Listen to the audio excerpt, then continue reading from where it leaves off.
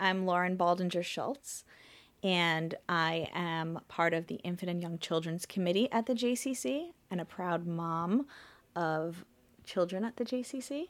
My name is Alexander. Plays toys and read books. Do you do any sports? Soccer and basketball. Do you have a favorite coach?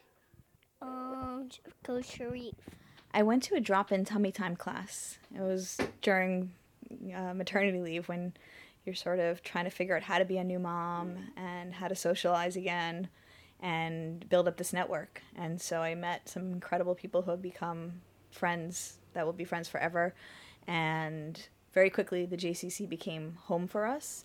So from tummy time, I then was intrigued to see what else there was. And there's always something age appropriate for him. And so we started with tumbling and my little clubhouse for the pre-nursery school programs, which have been incredible. So there's somewhere I got to join with him or his caregiver.